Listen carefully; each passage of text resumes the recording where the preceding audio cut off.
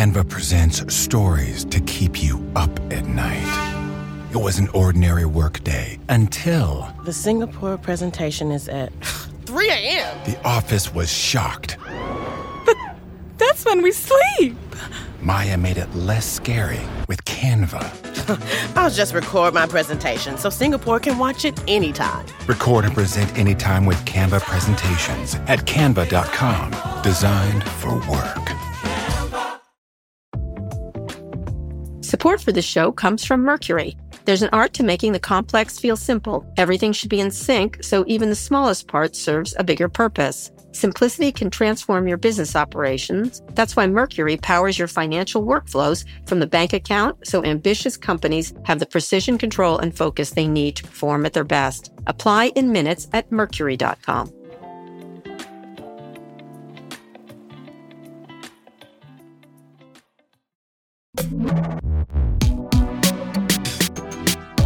Hi, everyone. This is Pivot from New York Magazine and the Vox Media Podcast Network. I'm Kara Swisher. And I'm Scott Galloway. Scott, what's going on today? Do you hear the CEO of Parler, John Matz, got fired? So are you wearing his ears around your neck like some warrior who's killed people? I didn't kill him. I just showed he had bad judgment. Little bit. Little bit. It started the ball rolling. For sure. I kicked the ball and it moved it down the hill. That is for sure. I think he then made a lot of moves afterwards. First of all, it was a bad judgment. He really had a lot of bad judgment in that interview and said things on literally the wrong time. Like read the room that's being attacked at the Capitol, essentially. And then I think he continued to do bad interviews. He sued Amazon, which he never was going to win, for not hosting Parler. Antitrust, yeah. Antitrust. The whole thing, every behavior he had afterwards, what he's now saying is because he wanted to moderate the platform, and Rebecca Mercer, who's an easy target as a villain, and I suspect she's a villain almost all the time, pretty much all the time. I think that... he's using her as the excuse, but I think some of his management techniques were not very smart in general. I know nothing about this story because I don't know. Well, you can't because it's your job, but I have purposefully avoided all news about our former president, about My Pillow guy. I used to watch Fox occasionally just to kind of understand the viewpoint. I don't care about follow politics. And you know what? I find that I won't say I'm mentally healthy, but I'm less mentally fucked up. Yeah, I really think there's a big sigh of relief. Yes, there is. And a giant walk outside the last few weeks just trying to avoid all this shit, all the crazy. I don't even want to hear about this congresswoman from Georgia. I'm just like, okay, fine. Let me give you the short version. We know they're crazy. Version. They didn't discipline her, and now the Democrats are going to. They didn't discipline her.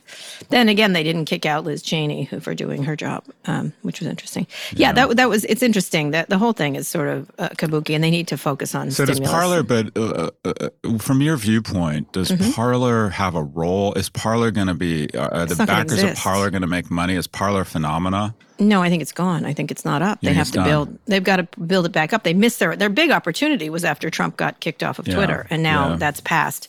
You know what I mean? Like, I don't think people are going to be rushing to it. They've gone to Telegram. They've already made the crazies have already made their choice, and it's not going to be Parler anymore. And so I think it's finished. A lot of people I don't know if it's the same thing. It's a messaging app. I'm getting a lot of people saying, hit me up on Signal. Signal or Telegram. Those are two encrypted messaging apps, and one has more. I forget which one. I think it's Signal has more ability to have groups and things like that. For the real right wingers. There's MeWe. I think it's called MeWe. Another one's called.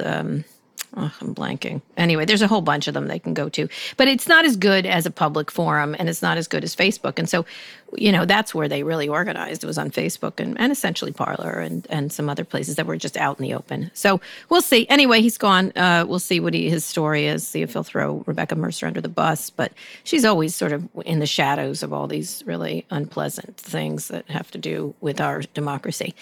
So perhaps he will have some things to say about her that will give us more illumination. Under acting chair Jessica Rosenworcel, the FCC is expanding the broadband services discount program to cover remote schooling, which is exciting. It's the new FCC. Jessica's really an interesting chair, and I hope she gets the job itself. She was sort of polar opposite to Ajit Pai, so that's super interesting. What's happening there, and we'll see what we're going to get from the FCC. The FCC's been kind of quieter in the Trump administration and not done as much. What are you thinking of this week? So you mean the plan to try and give broadband to everybody? Yeah. Mm-hmm. Look, the Economist did a study, and as broadband increases in a nation, it's correlated to GDP growth.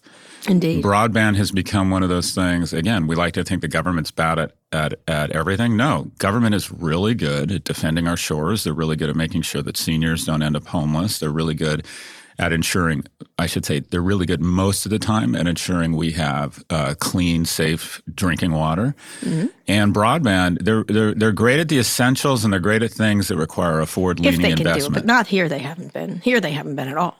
But that's what I'm saying. I think it's the opportunity. Well, except it's been going on. I mean, Scott, years ago, Walt and I interviewed I can't even remember who the FCC chairman was at the time, and we put up a chart right before we interviewed him that showed that the U.S. was the most expensive broadband in the world. And I think we were behind Latvia, down at 17 or some number that was really an embarrassment. Well, we've let companies come in that are very deft and have a lot of lobbyists, figure out a way to segment the market and create semi-regulated monopolies, which are a transfer of wealth from our citizens to these companies. And while big tech are unregulated monopolies, that's even worse.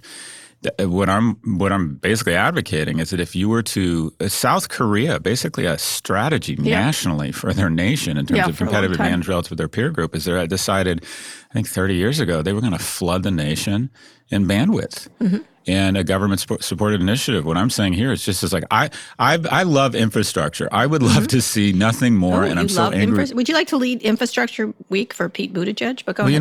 It was just really fascinating. If you think about our airways, how much infrastructure, the invisible infrastructure of our airways, and how the air traffic control turns airspace into this unbelievable asset for all of us. And it was the same thing is true of broadband, but I find it just so disheartening to think that, okay, we spent $5 trillion to mostly keep the rich with these bailouts, and we could have done something. We could have had literally high-speed rail across the entire nation indeed. 3 times over. We could have done something like this and ensured that every household in America had lightning-fast broadband. Anyways, I like big infrastructure. Fucked up is what is gone. This is something I've talked about for years and years and years. It's literally like saying to people during the time we put telephones everywhere, which was critically important, hey, everybody, here's a can and a string. Good luck. We would never have done this. These are the kind of things, and especially now with this remote schooling, it should be priority number one for everybody, by the way. Remote schooling for the ability to reach schools.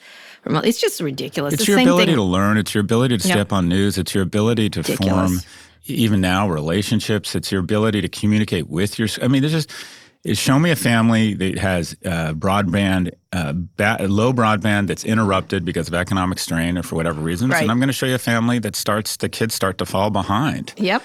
So this is a great moment. Let's say, all right, a crisis is a terrible thing to waste. We have an opportunity to look at this and say, all right, what do we leave behind? Do we leave behind emissions? Do we leave behind forcing, workers to commute if they can be home 2 or 3 days? What do we leave behind? And one of the things we could leave behind is the notion that the private sector is the best way to solve every problem. Yeah, this should be. If I read one more story of poor kids doing their homework from Taco Bell, I'm going to just really lose my mind. We're going to have Jessica Rosenworcel on the show. That's my new decision. Well, it reminds me of those pictures of Africa. I'm making an executive decision here. Go ahead. Have you seen these pictures of Africa? Paul Romer, a colleague at Stern and a Nobel Prize winner, who talks about growth. His Nobel Prize was around growth, and he had this really moving photo that he always uses of kids studying under parking lot light. Yep, I've seen that picture. Yeah, and that's where we're headed. It's ridiculous. That's ridiculous. Where we're going. We are going to have Jessica Rosenworcel here, and she's going to tell us about this. And by the way, it shouldn't be a discount program. It should be free. Thank you very much. That's my platform. That's what I'm running on. It's good ROI. So let's get to the big story. Speaking of people who are taking charge of rather big places and someone who could probably provide us with bandwidth easily, like tomorrow, this is a big story. The end of an era, Jeff Bezos is stepping down as CEO of Amazon. He's going to stay executive chairman. In Amazon's quarterly earnings call this week, Bezos announced that 27 years after founding Amazon, he'd be stepping aside as CEO and moving on to the executive chairman role, which is a very active role. Let's be clear, he's not going anywhere. Andy Jassy will be the new CEO of Amazon. He previously was head of AWS, Amazon's very successful cloud computing business, which represents 62% of its profits and 12% of its business. So very successful group over there that Andy runs. The transition will officially take place in the third quarter of this year, which starts in July. So Andy Jassy, here he is. Wow. Now, we're going to get to the other things that happened at Amazon. Meanwhile, the same day, the Federal Trade Commission, they sort of knocked this story off the blocks, announced that sanctions against Amazon will pay $61.7 million to settle allegations that the company cheated gig drivers out of tip money. This is a story that happens all over the delivery space. It's not new to Amazon. Hello, DoorDash. Yeah, all of them. The FTC, what is wrong with them? So in 2015, Amazon advertised a program that called Flex that would pay drivers up to $25 an hour to make deliveries, that they could receive 100% of any tips. But in late 2016, Amazon secretly reduced its own contribution to drivers' pay, according to the FTC. Anyway, they paid the money. It's not a huge amount of money, but it's not nice. It's not nice. In any case, Andy Jassy was not responsible for that. But he's going to now be the CEO. I know him quite well. He's an interesting character. So before we even get to that, though, I do think it warrants a moment of recognition that Jeff Bezos, his career. Look, no one man in history has taken a company from zero to 1.7 trillion. No one person has established a recurring revenue relationship with 82% of households. No one person has had a company hire 500,000 people in 1 year. No one person has revolutionized e-commerce, revolutionized cloud, revolutionized voice. This is, as he stands here today, and there is a dignity and discipline to leaving the stage while people are clapping.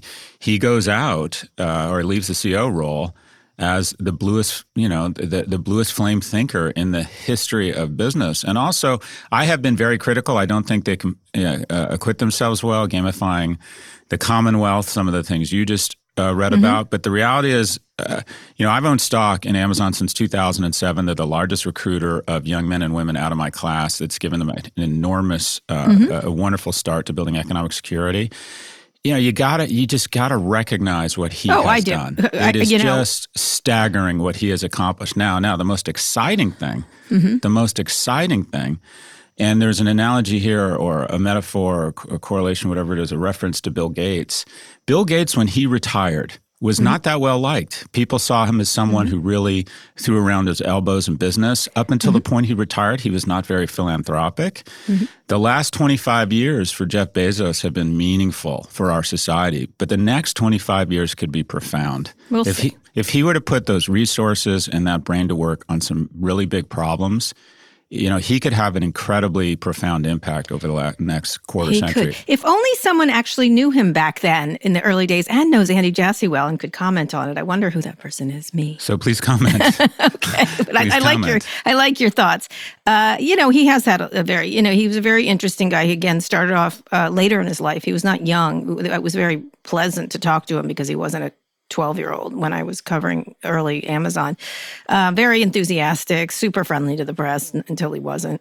And someone who really did have a vision that was very clear, a very data-driven vision and enthusiasm for what he was doing. And a tough guy. I mean, a lot of people think of him as sort of this laughing, guffaw guy, but he's really a tough customer. And in terms of, we've had a lot of tangles over the years, causing us not to talk for a while over something that he thought he was right on and was very clear. And so he's a really interesting character, but I definitely think his ideas, someone was arguing with me on Twitter the other day whether he was a visionary, because I said in a column I wrote in the Times that he was. I compared him to positively with Jobs and Musk, and I said, except he's sort of meaner, or more obstreperous and more aggressive than those two alpha dogs. And And someone was like, no, he's not. He's not. I was like, he's 100% visionary. What he did and continued to be innovative at Amazon compared to any other CEO. Mark Zuckerberg borrows things. Gates borrows things. Like, you know what I mean? It's the boring stuff that was so impressive here. He did a couple things. He decided fulfillment used to be something. Williams-Sonoma was a cost center, and it took them 2 weeks to get your Calphalon when you ordered it online. And he said, if we can get people things, if we can move people to things and decrease the delta in the reward of immediacy, it's going to revolutionize retail. And it's super boring. And he spent hundreds of billions of dollars on it. No one wanted to spend hundreds of millions on it, but that was just a unique way to look at things. And the other thing that people don't talk enough about, that's just such the jujitsu move of the ages, he took their biggest cost centers, fulfillment,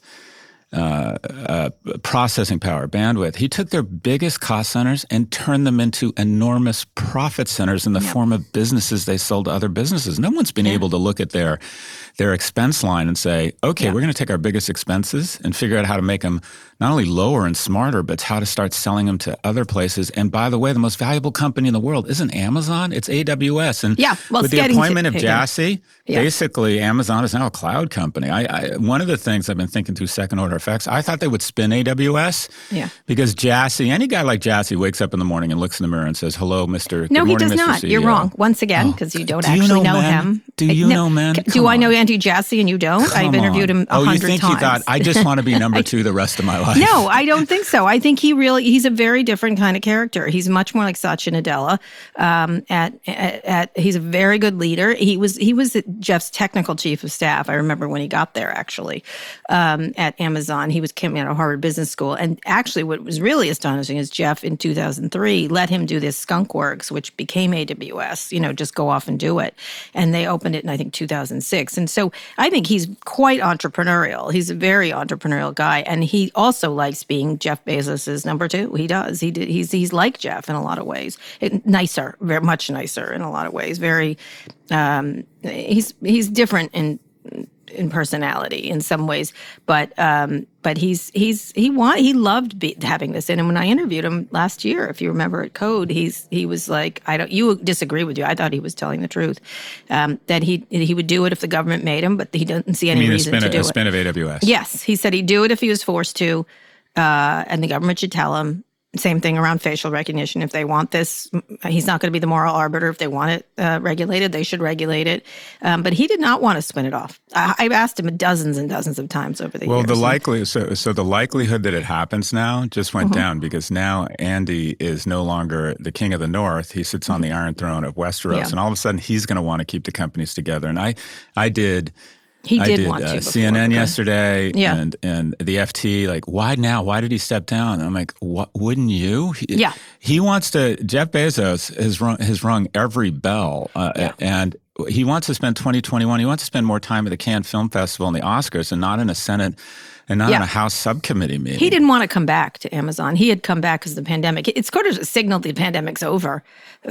You know what I mean? Because that's he did come back. That's an interesting way to look at it. Yeah, that's a very interesting way to look at it. He had to come back to do that. And of course, other people retired. Jeff Wilke, who is the other contender for this job, who I never thought was going to get it. I always thought it was Andy. Was retired earlier. And so I think he was like, Jeff does not want to spend 1 minute of the day doing anything Jeff Bezos doesn't want to do. And he didn't like any of the political wealth, stuff. We talked about broadband being correlated to GDP growth. Wealth is correlated to no. Wealth is the ability to say no. Yeah. And there's a lot of things in his life as the CEO of a company that, quite frankly, is a monopoly that people feel has grown too powerful that he can't say no to. When he gets called and hauled in front of his House subcommittee and they start asking questions and he has to think he has to spend probably days with lawyers prepping for this thing and then have Jim Jordan ask him questions, Representative Jordan, or so not being CEO, it reattaches him to his ability. Being the wealthiest man in the world means he is the king or queen of no, and he reattaches to that. He can I think do whatever he wants. Andy does take the temperature down. Jeff is a lightning rod for people. He's a character. Yeah, I think Andy, he'll be like Tim Cook. Like, you know how Tim didn't get that many questions? Andy's the same way. He sort of absorbs, like he seems very likable. He seems like, very I describe likable. him as Midwestern, and I have no idea where he's from. No, he's from Scarsdale. There you go. He looks like he grew up. He acts like he's from Wisconsin. He seems like good people. He's like a upper middle class kid from Scarsdale. But his it'll be interesting because he'll absorb that. He'll be able, and I think Jeff will actually in the executive chairman will be sort of the ambassador for that because people always want to meet him and stuff. And I think a lot of people in the Biden administration said Amazon started to reach out to see how they can help. They didn't want to help the Trump administration. And of course, the Trump administration didn't want to be helped by Jeff Bezos. And so that's that weird obsession that, Trump had with Bezos is gone. And so Amazon's trying to make their way into doing helpful things with their logistics around the vaccine. And I've just heard that from various Biden people. And so that should be interesting. Then they have to do that because Andy faces a lot of stuff around not just this Federal Trade Commission thing, which was many years ago and shitty what they did, but also antitrust issues around the unions. Amazon's been extraordinarily tough on union organization. Stuff around workers and the marketplace issue. So there's a lot that he's going to have to deal with from a regulatory point of view. So I'll be interested in who they I don't even know who they have in Washington, but what they do here. I suspect Jeff will be here more. They'll bring him out for the star power that he has always had. And I think he'll be a little more active in politics than you realize. And he has this big house here in Washington. So he may do the charm offensive while Andy deals with a lot of it. But it'll be interesting who they get to run all the retail stuff. They've got a huge bench all over the place at this company. Not many people leave, which is the other issue is diversity. These people have been in these jobs. Andy started when he was a kid. All the executives started when they were kids. Okay, so this is a huge point, and it's another one of the kind of boring PSA or cholesterol tests that indicates the kind of underlying health of the organization. I read that the turnover at Snap and Twitter among senior management is around 25 or 30% a year. 1 in 3 leave. Yeah. At Amazon, it's 2%. None. So Nobody. that they have done something where everyone, these are some of the Jeff. most. It's culty. Well, it's not, okay, but that's looking at as the glass half empty. Yeah. Okay, so the word culture Not comes culty. from They the like word working. cult. People with tremendous opportunities. Yeah. I mean, these are people, obviously very talented people that a lot of companies, they receive a lot of calls from headhunters, and they all say, you know what? Looking at the people I work with, look at the opportunities, looking at the economic and psychic rewards, I'm going to stay at Amazon. I mean, that just says something about the company. Andy was in line for the Uber job. You know, he was thinking about his options. And I remember joking with him when I saw him. I was like, you missed that bullet. Like, you know what I mean? Yeah. Like, seriously, he was in line for a lot of jobs. He really liked running AWS. He really didn't want to spin it off and be his own CEO. So now he just waited. He's sort of like Iger, sort of waited in the wings for the big job. Mm-hmm. You know how Eisner just drummed everybody else out of there. He was Steve Young with waiting for Joe Montana to retire. Yeah, just like that kind of thing. I think it'll be an interesting sports analogy from the dog. First and last of the century. He has an interesting thing of how he wants to do it and how he wants to differentiate himself. I hope he does. I hope he has like a Tim Cook moment because Tim has certainly differentiated himself from jobs such as. And I'm going to leave the Bombers years out because we're just going to ignore them at Microsoft because I think that was just an extension of Gates and not very successful. You know what? A lot of people think Ballmer didn't get the credit he deserved. That Satcher kind of came in and built. So during Ballmer, they doubled revenue and they quadrupled profits. Yeah, he missed some turns. He missed mobile, social, search. He missed kind of the biggest movements in tech. Other than that, Kara. He was so weird. I told you that story. We were at... Good dancer. Good dancer, that Steve Ballmer. I like Steve Ballmer now. I didn't before. He hated me for the longest time. Anyway. That's impossible to imagine. That's impossible to imagine, Kara. He and I had a test. But now we're like, he's doing all this cool stuff with his team and some political data stuff. I think he's become rather, I wouldn't say lovable. Everybody wants to be Mark Cuban. Everyone wants to be like the affable strategic. I just have a podcast podcast with him today, which you may listen to. Basketball-owning billionaire Mark Cuban. Yeah. He told the GameStop, or he told the Wall Street Bets guys to hold the line. By the way, just young, listen to young my, people who are day traders. But I have an hour talking When to someone him. tells you to hold the line, that means you're about to get a spear in the chest. You and Mark Cuban have a lot in common. I literally have him talking about free the nipple. There's a whole section of his motto, free the nipple, and how to fix content moderation. I would think you and he would get along rather well. I like Mark. I've met him at South by South. I like him a lot. I know. Well, you should listen to it because there's a whole Scott Galloway moment where I had to shut him down. He's got a really nice TikTok account with his daughter. I think he puts himself out there. I like it. Yeah. I had to shut him down. Likable. He just shouldn't tell young men to hold the line. Yeah. When he's already rich and they're not. Anyways. In any case, Andy will be interesting. So you and I have both suggested this move for Mark Zuckerberg. I wanted Mark to step down. You wanted Mark to and like become executive chairman. I would put someone like Brad Smith from Microsoft in place, someone who's believable as someone who's not going to screw everyone and will try to do something. What do you think? Do you think Mark is now thinking, I don't want to go to Congress anymore and stare into the Klieg lights like I'm a deer kind of thing? What do you think? I don't think. I think Mark. And generally speaking, I think the people in big tech are generally speaking good people who incrementally get tempted and get so sick of getting talked to and scolded all the time that they get on their heels and they have trouble seeing their company. Look, when it's raining money, yes or no, it blurs your vision. But I don't want to say I forgive them. I think generally speaking, they're good people. Except I think Mark Zuckerberg is a strange person, and I think he demonstrates the behavior of a sociopath. Oh, good. And that's I'm the victim, totally detached from the harm, constant returning everything to this. An ability to lie. I think he's shown a tremendous ability to say things that just aren't. So he is not leaving, you're saying. He is sticking. Let me put it this way. He's holding, as they say, holder. He is an exception. I can sort of relate to these other guys, just given their age and everything. I have no idea what is running through that guy's brain. What do you think? I couldn't predict anything that Mark Zuckerberg is planning to do. I think both he and Sheryl are going to move along, I think. Both of them? And do you think they'll bring in someone from the outside to be seen? That would be the shareholder-driven thing to do, to hit the reset button. Because Cheryl's not going to take over for him. That's not going to happen now because they need to clear the whole thing out. And I think it's a perfect – the Bezos move gives them a little more permission to do this. I think that they will bring in a significantly not better, but more someone with a better reputation, CEO, and that's where they're going to go. I think that's what's going to happen.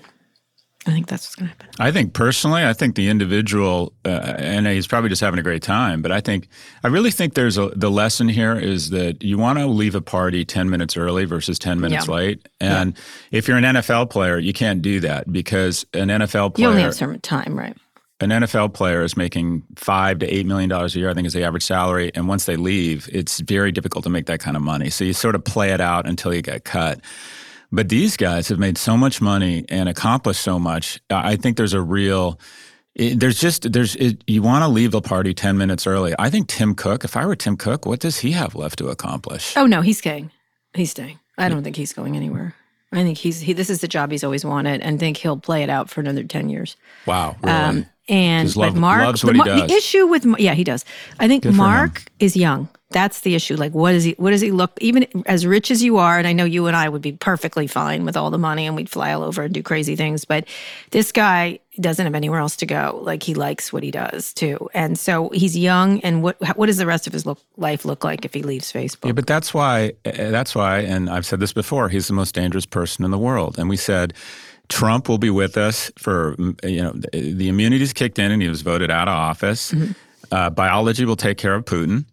But we have someone who controls the content of what 1/3 of the globe absorbs and is comfortable giving them algorithms of amplification that divide their society. And he could be with us for another 50 years because of a dual-class shareholder system. I would suggest he takes the exit pod that has been offered him by this Jeff Bezos move. That's what I say.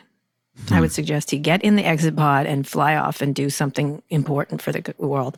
That's what I would say. And then lecture us about whatever billionaire idea he has. and put some money to it. My or be like Mackenzie Scott, Jeff's ex-wife, who just gives away money. She's a gangster. I love her. She's a gangster. She just said, the nation is hurting. I'm not going to. Here's some money. Yeah. No strings. I talked to two. I'm trying to get her to come on the podcast. I know her. I knew her. I used to know her well. But I haven't talked to her in a long time. And everyone I talked to is like, we don't know how to reach them. They just handed us the check and said, good luck. They didn't have any strings. She didn't want to have any press conferences. She didn't want to do, they don't even know who to call. They're like, we got a call. The check came. We cashed it. That was the whole encounter, essentially. Well, I told you my story. I love it. I told you my story about Mackenzie Scott, right? Who wants to be a millionaire? I was a DLD talking about Bezos, and a woman comes up to me and says, I think I can help you be more effective. And I'm like, well, that's passive aggressive. Right. Okay. I said, sure. And she said, you need to give Mackenzie Scott more responsibility for the role she played early on at Amazon. Yeah. And I said, that's interesting. Tell me more about it. And we started talking, really intelligent, interesting woman. Right. And I'm like, what's your background? I was CTO of the U.S. government. I'm like, were you married to Kara Swisher? Oh, yes. That was your ex-wife. And we sat there and laughed, and then we took a picture and sent it to you. I'm like, it just makes sense that someone that used to mate, who was your life partner, would show up and give me shit. Oh, she's a nice lady. Listen, Mackenzie does deserve a lot more credit. I say that all the time. I wrote a whole column about Literally it. tracked me down. Did she? Like, you don't give her the credit. Tracks me down every day. We have children. Anyway, we're going to go to a quick break. Times a million. All right, Scott, let's go to a quick break. You're choosing your words very carefully. When we come back, Mark, take the exit pod. When we get back, we'll talk about Bezos' nemesis, Elon Musk, and the happenings with Tesla and SpaceX. Support for this show comes from Virgin Atlantic. Let's talk travel. Whether you're setting off on a business trip or taking that well-deserved summer vacation, we're always so focused to getting to our destination that we forget to embrace the journey. Well, when you fly Virgin Atlantic, it serves as a reminder that a memorable trip begins right from the moment you check in.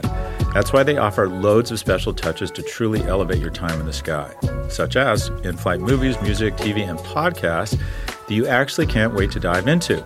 A snack bar that you can help yourself to at any time, and an iconically British high tea high up in the clouds. They've got these little salt and pepper shakers that you're encouraged to pocket as your first souvenir. And if you're feeling really fancy, how about a wine tasting experience at 38,000 feet? So really, we're just getting started. From their brilliant next-level service to the food, the entertainment, the planes, the clubhouse, the crew, and so much more. These are just a few of the many special touches that make me love flying with Virgin Atlantic. And I fly Virgin Atlantic a lot. Check out virginatlantic.com for your next trip to London and beyond, and see for yourself how traveling for business can always be a pleasure.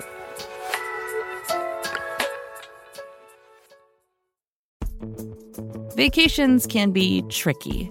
You already know how to book flights and hotels, but now the only thing you're missing is, the actual travel experience. Because is it really a vacation if you're just sitting around like you would at home? You need a tool to get the most out of your time away. That's where Viator steps in. You can book guided tours, activities, excursions, and more in one place to make your trip truly unforgettable. Viator has over 300,000 travel experiences to choose from. Everything from simple tours to extreme adventures and all the niche, interesting stuff in between. So you can plan something that everyone you're traveling with will enjoy. Real traveler reviews give the inside scoop from people who already been on the experiences you're considering, so you can plan with confidence. Free cancellation helps you plan for the unexpected. And 24/7 customer support means you can travel worry-free.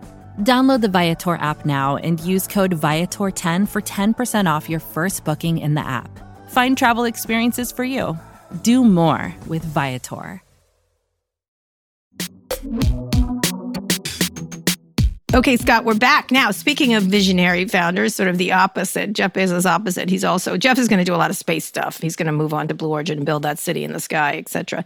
Let's do a check-in on a few Elon Musk-related stories. He's removed himself from Twitter for a little while again. I heard he's back. Is he back? I heard he took a whole 48 hours off of Twitter. Now he's like back. you. He's like you, like a lot of people. You mean bad at Twitter? No, he's much better at Twitter. No, just like can't quit it. Anyway, SpaceX, Elon Musk SpaceX is planning his first all-civilian crew to space at the end of the year. Big risk for him. He's talked about this before. He said that this is an important milestone towards enabling access to space for everyone, adding that's part of SpaceX's broader goal to bring the cost down over time and make space accessible for all. As you know, he wants us to be a multi-planetary group of people here on the planet. Mm-hmm. On the other hand, this week, a test flight of SpaceX's Starship, which is designed to fly to Mars in the future, crashed. But that's okay. SpaceX is an incredible success, I think, in many ways. It is incredible. Tesla recalls. This was one, again. A lot of companies have, let me just say, a lot of companies have recalls, a lot of car companies. Yep. This week, Tesla recalled some of its cars, 130,000 vehicles. These cars had an issue with the touchscreen computer chips, and they can't fix it in the way they do, which is over the air. And the National Highway Traffic Safety Administration considers it a safety issue because drivers lose the display for the camera's backup camera. It's not the most serious problem, but it's a problem. Musk appeared on Monroe Live podcast and even agreed that it might be a good time to buy a Model S as they ramp up the design. Took a 14-second break from Twitter. It's really interesting, and of course, he was very involved in the GameStop run up. Was with Game Stonks. Yeah. So, what do you think? Well, anything. He's also the richest man in the world, unless Bezos is. They keep trading that slot. Yeah, that's incredible. Elon Musk has added the GDP of Hungary to his personal net worth since the pandemic broke out. And look, and I'm scared to say this because I was so wrong around Tesla, but I think there's a bubble inflating around what I'll call just space. And that is, it's exciting, but when you look at the different technologies where the hype was ahead of the reality, you think about 3D printing or you think about wearables.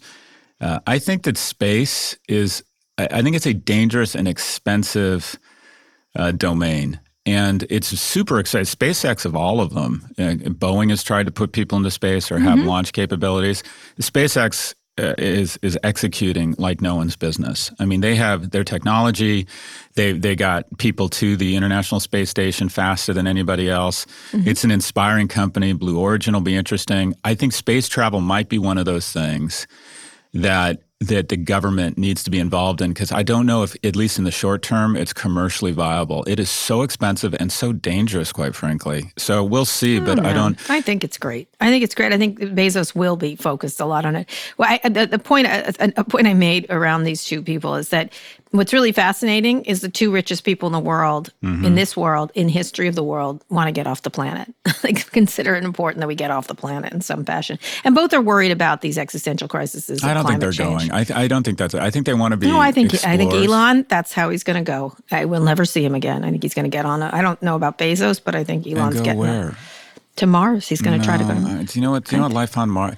He wants to go. Distinctive movies with Matt Damon. Do you know what it's like on Mars? I know, but Elon wants to be king of Mars. It makes the top of Everest seem like the Caribbean and a nice place to live. I'm telling you, he wants to do it. I do not disbelieve him when he says it. I have to say, he says a lot of crazy stuff, and I don't believe him. He's way too smart to do that. I don't know. I think he's going to be. He would like to. Let me just say he would. He's going to be like Mars, St. Bart's, SoCal. I'll go with St. Bart's. That's not the kind of person he is. I'll go St. Bart's. No, yeah. That's you, Scott. You don't channel 100%. Yourself. That's you.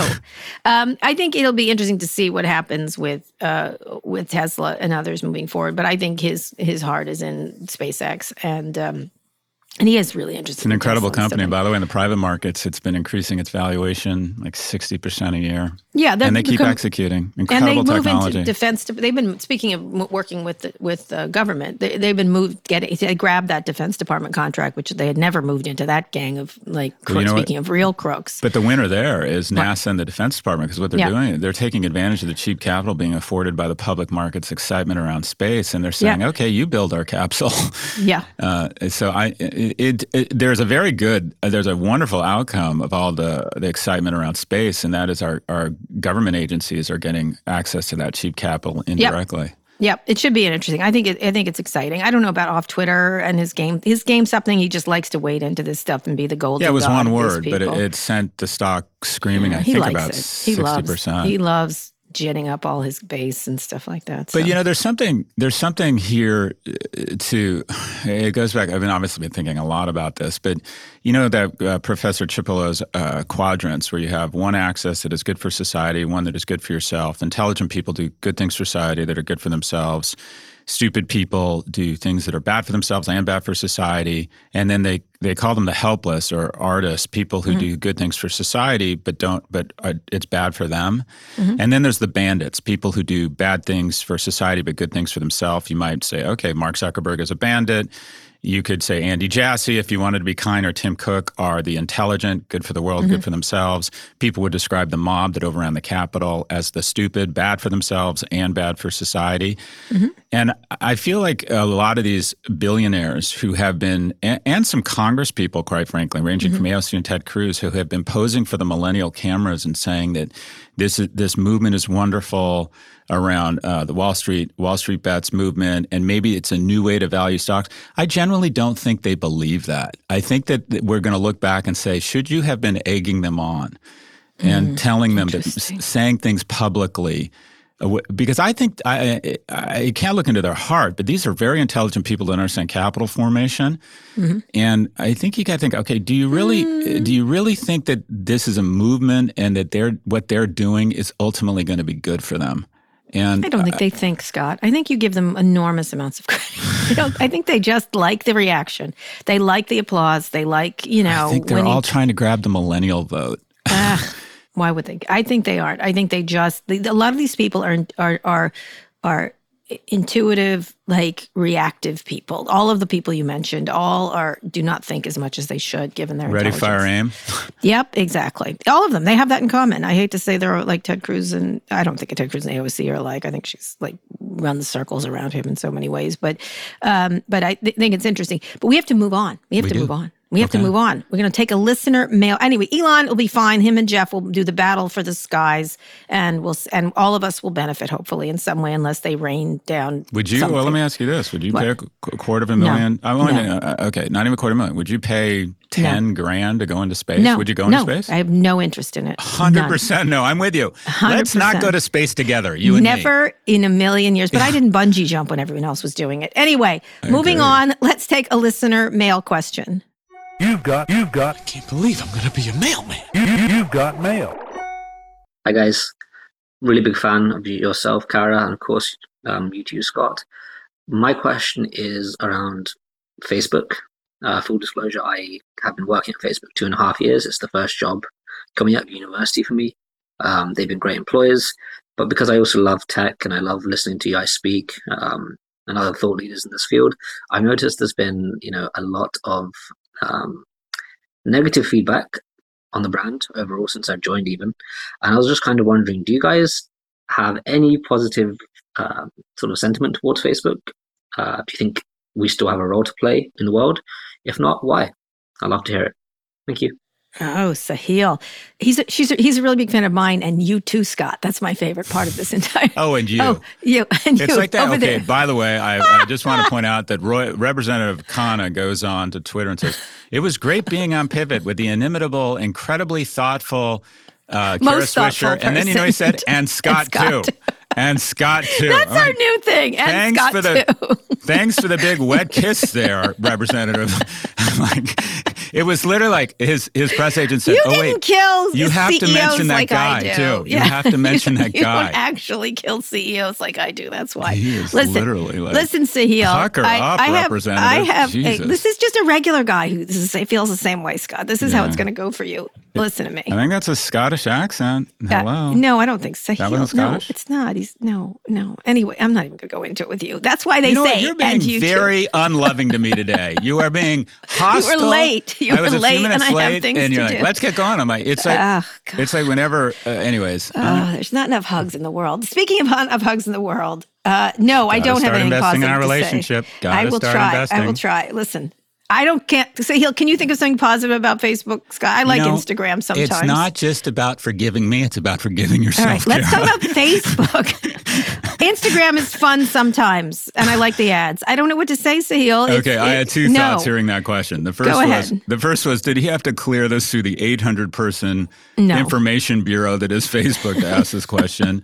No. And they're like, is there a way you could make Sheryl seem more likable when you ask the question? Anyways, Facebook, let's be honest, I think Facebook is a net, of all the big tech, most of them are net good for society. The problem is with the word net, that we think, well, if they're net good, let's leave them alone. No, we should regulate them. Google is a net good. Amazon's a net good. Apple's a net good. We just need to go in and take away a lot of the externalities of bad. I think Facebook is unique, and that is, I believe, on balance, in aggregate, is a net negative for the world. That is a good way of putting it, Scott. But that's not to mean there isn't tremendous value and opportunity that couldn't be unlocked if quite frankly, they had an entirely different company or different leadership. What would they do? How could they be good? Because I think the business plan, engagement and enragement are the thing that is most important there. I think it's hard to figure out a different way to do it. And they just things pop up. Even the best intentions, you get this crap. And they don't always have. I think you've bought into the narrative that, they're trapped, they're forced to be evil people. No, they're not. These algorithms of amplification. They can change it. They could move to subscription. They could take WhatsApp independent and have it be the new collaborative tool. WhatsApp should have been basically Teams and Slack and TikTok. I don't think would have gotten any oxygen had WhatsApp been an independent company. I think you would have seen a lot more innovation from WhatsApp if they kept the leadership there and kept it independent. I am wrong. You are correct. Look, there's enormous. It's like at Star Wars. I see good in you. I see the light. Facebook, we see the light in you. You've got to get Cersei and Daenerys off the fucking Iron Throne. You've got to get Zuckerberg. Are you insulting women again, as usual? They weren't the worst characters, were they? Cersei? No, Cersei was pretty bad. She was poignant. Powerful female leadership role on TV. Yeah. She was. Yeah. I think she was a great role model. She was very good. In any case, there is things. You're right. Facebook could do a lot of things. I recently did an interview with Kevin Roose about this, who has been a great Facebook critic, also in a lot of ways, very damning of Facebook. Two things. One is they can change the algorithm anytime and it gets better, just like knocking President Trump off of Twitter. Second thing is, and they can do it, and they've done it, and they've changed it back, and it shows positive things. And the other one that Alex Stamos, who we've had on the podcast many times, the thing that he said is that they have all these people they hire about civic engagement and better community, and then they let the growth team take over no matter what. Why hire them at all if they're going to let the growth team make decisions? Would Alex Stamos be an interesting CEO? No. No, he strikes me as very likable and thoughtful. He is. His project, but I think he made the good point. It's like they have those people there; they just ignore them. And you know that, and you know about those organizations where they bring in a person who's supposed to make things better and give them no power. What's all the diversity that people like stuff like that? It's optics. They're brought in for optics. Yeah, but give them no power. Like when Facebook brings in Ken Chenault under their board, and Ken Chenault's like, "No, I'm not going to be involved in this if you're not going to listen to me."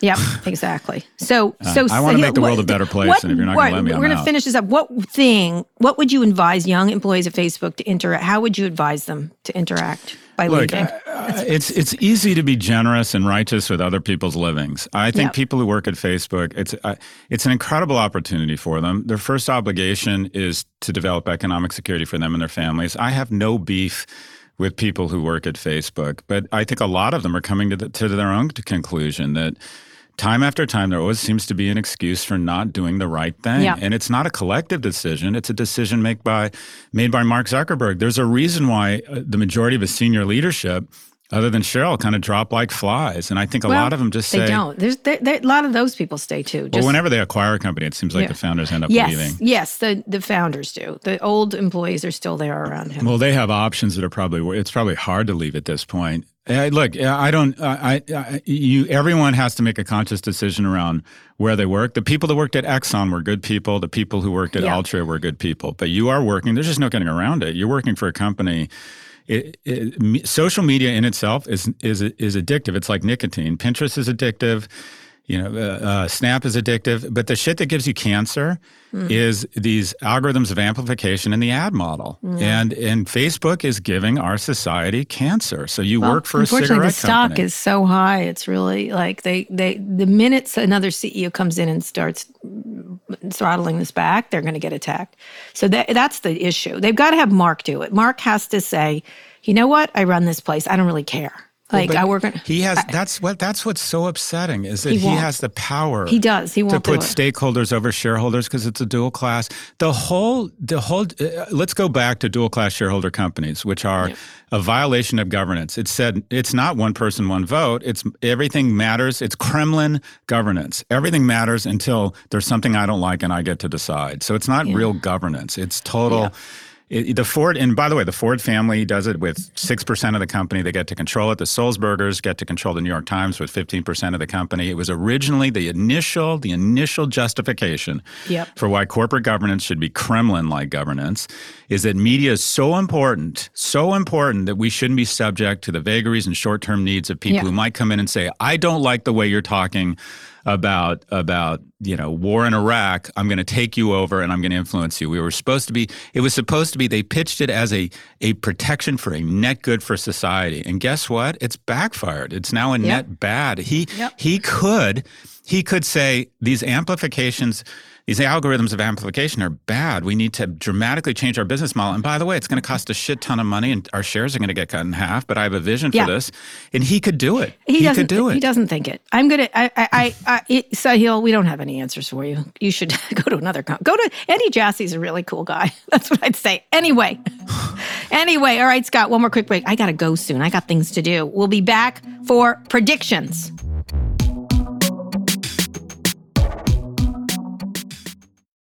Support for this podcast comes from Constant Contact.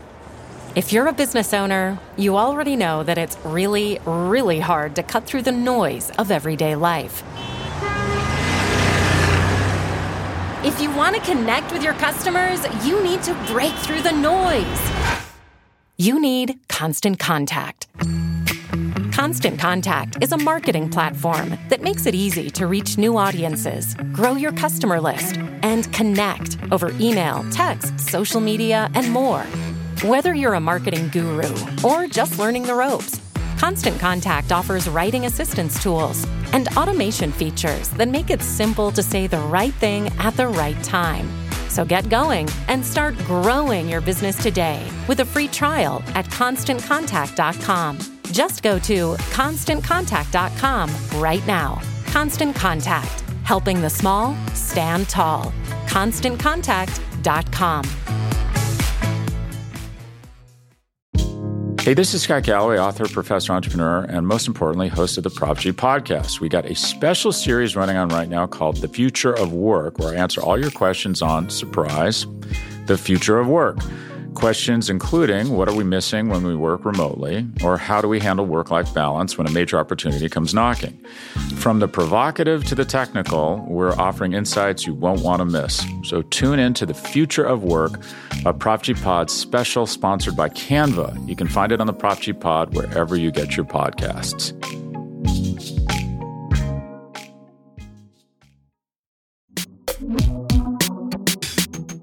Okay, Scott, you got to do a short one. I got some things to do today that I got to get to. You need to be more loving towards your co-host. Today is not a loving day. I'll call you later and I'll be nice to you on the phone. I'll send you I need that. I need that. Okay, I like it. Right. I need it. So, prediction time fast because Kara Swisher's got somewhere to go. Okay, so GameStop is reattaching to the fundamentals. And this time last week when we said, and I believe our exact words were, these people were going to get smoked. They are getting smoked. Peaked exactly 7 days ago. The stock was at 476. It peaked, and now I believe it opened at 71 this morning. So no tendies, as they say. Specialty retail, whether it's, you could argue Best Buy is big box, but Williams-Sonoma, Restoration Hardware, Abercrombie & Fitch, Urban Outfitters generally trade somewhere between 0.2 and 1 times revenues. GameStop. So my prediction is very straightforward. The GameStop is reattaching to the fundamentals, and within 2 weeks is going to be trading somewhere between $25 and $50 a share. The What about the reattachment is rest of them? happening. And also everybody posing again from Millennial Camera says this is a new era of investing. No, it's not. The best regulator in the world are the paying for mistakes. And there's tremendous informal regulation going on right now. All the attacks I was getting because I didn't get it, and I was a boomer protecting my hedge fund buddies, and I was crying because of my losses, none of which were true. And all of a sudden, it just went dark. It just went dark. Because you know what's happening? You know what's happened? A bunch of people said, hold the line. Storm the castle so they could get rich. And there is so much pain out there right now, and this thing is reattaching to the fundamentals. And it's going to be $25 to $50. And they say it's a new era in investing. No, it's not. Because guess what? Let me step in. Here's what's new. I'm going to step in. I'm going to step in your thing. In some cases, there's always going to be a short squeeze kind of company situation. And this shows that people can do this on certain stocks. But these short squeezes are not rare, but they're not. What really matters is the fundamentals. And if you're interested in investing, I think it's a great thing. And I think more people should be investing, not just rich people, not just. Investing, though. Define investing. So do research, pick companies, make good decisions, and stop playing the speculation game. Like, I get that you want a part of the stupid part of Wall Street, but the casino part and the speculation part is it makes nothing, it creates nothing, it doesn't help people, it doesn't give people jobs, it's just a lot of bullshit. And so you can play that game, but when you play that game, you're going to get burned one way or the other, or you're not. Like, you're either screwing someone or being screwed. And so I don't understand why people want to play that game in any way that's productive to society. So it's fine that more people are involved. And if you want to do this thing, but you are going to really, if you don't time it right, if you don't do the right thing, and you think it's an emotional thing, it's all about money for most of the people that are playing it. That's right. And speaking of money, here's what the research shows. 80% of day traders lose money. Yeah. And we know what it comes right down to? It's very simple. The more you trade, the more money you lose. Yeah. What percentage of people who have invested in a number of stocks and left them in there for 20 years have lost money? Zero. It's exactly what Warren Buffett said. It's not timing the market. It's time in the market. Not as much fun, but investing is about finding good companies or even just buying the indices, the low-cost indices. It's your investment strategy, quite frankly. It's putting money away and putting things away and not thinking about it. The biggest mistakes I've made in investing were, one, getting into this day trading phenomena for about a week with iOmega, but it was a great lesson for me because it happened early. And I bought Netflix at $12 a share. That's the good news. It's at $550. I sold it at $10 to take a tax loss or something and never bought it back. Find good companies, put them away. And then if you love trading, if you really love the markets, go to Las Vegas. Well, not if it's dope a hit, fine. You'll get free drinks. But recognize that dope a hit costs money. But if you love the markets, and I get the sense a lot of these people really love the markets, then try and get some certification and some training and go into the industry and get armed with great research and armed with supercomputers. I do think one of the positive outcomes here is that a lot of young people have been inspired by the markets, and the markets are a wonderful way to make a living. But if you're looking to make money, if you're looking to invest, boy, 80% of day traders lose money. And that's what these people are learning a very hard lesson around. This is a game. This is a game, and it is a tough game, and it's a nasty game. And again, my focus is, you're not helping anybody. You're helping yourself. And I'm glad that some people made money and are able to pay for their parents' rent. There's a lot of cool stories like that out there. And screwing the man, sure, that's great. That's great. But this is not, the real power lies in ownership of really great companies, creating jobs, et cetera. This is just like anything else that's like gambling. It's fine. I like gambling. I do it myself, but it's fun, I know what it is. It's fun, I know what it is. No, you're probably going to lose it all. It's consumption. Yep, it's consumption. And there's nothing wrong with that. And if you I support the idea, and I do think a lot of those short sellers need to be kicked in the teeth. I love watching them being kicked in the teeth. Well, that was fun, no doubt about it. And if there's any regulation, it should be across all the hedge funds that have been trying to pull this shit for the last 20 or 30 years. We don't like them anymore. But we don't like you either in that regard. You know what I mean? Like, who's screwing who? It doesn't. Anyways, you asked for a prediction. My prediction is GameStop stock within It's already happening. Within 2 weeks, will be between $25 and $50 a share. Okay. And everyone posing from the millennials cameras has said this is a new approach to investing. So many people, for every story that's been publicized about someone paying off their mortgage, there's more stories about someone who got egged on and thought they were part of a movement and didn't understand the technology and the technicals of this stock and went in and got smoked.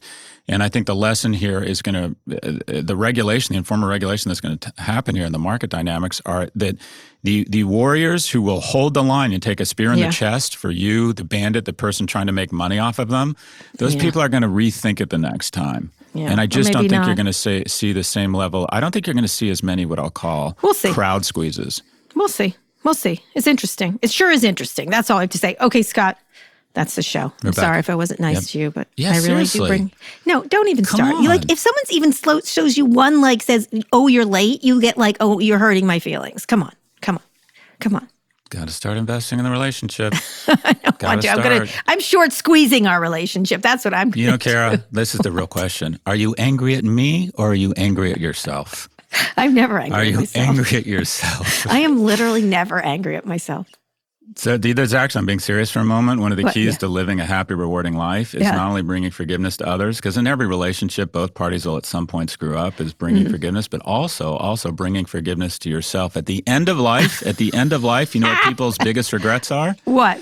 Well, that they hadn't invested more in their relationships, that they hadn't lived the life that they wanted to live instead of what society wanted them to live. And also, they wish they'd been more forgiving of themselves. They wish they'd been less hard on themselves. So be less hard on yourself and love the job. I'm not hard on myself. Love the job. I love myself. Dude, I'm fine on all those things. I'm good. You're angry. You're being mean to yourself. You're being mean to yourself. Okay, today's episode. All right, that's the show. Go to New York Magazine, nymag.com/pivot to submit your question for the podcast. The link is also in our show notes. Scott, I am leaving you right now. I gotta go. I gotta go do something. All right. I adore you, Scott. Bring forgiveness. But largely it's because of major mental issues I have. That's why I like you. Anyway, read us out. Today's show was produced by Rebecca Sananas. Ernie Indratot engineered this episode. Thanks also to Hannah Rosen and Drew Burrows. Make sure you've subscribed to the show on Apple Podcasts, or if you're an Android user, check us out on Spotify, or frankly, wherever you listen to podcasts. If you liked our show, please recommend it to a friend. Thanks for listening to Pivot from New York Magazine and Vox Media. We'll be back next week for a breakdown of all things tech and business. Life is not about what happens to you. It's about how you react to what happens to you. Forgive yourself. Don't be so hard on yourself.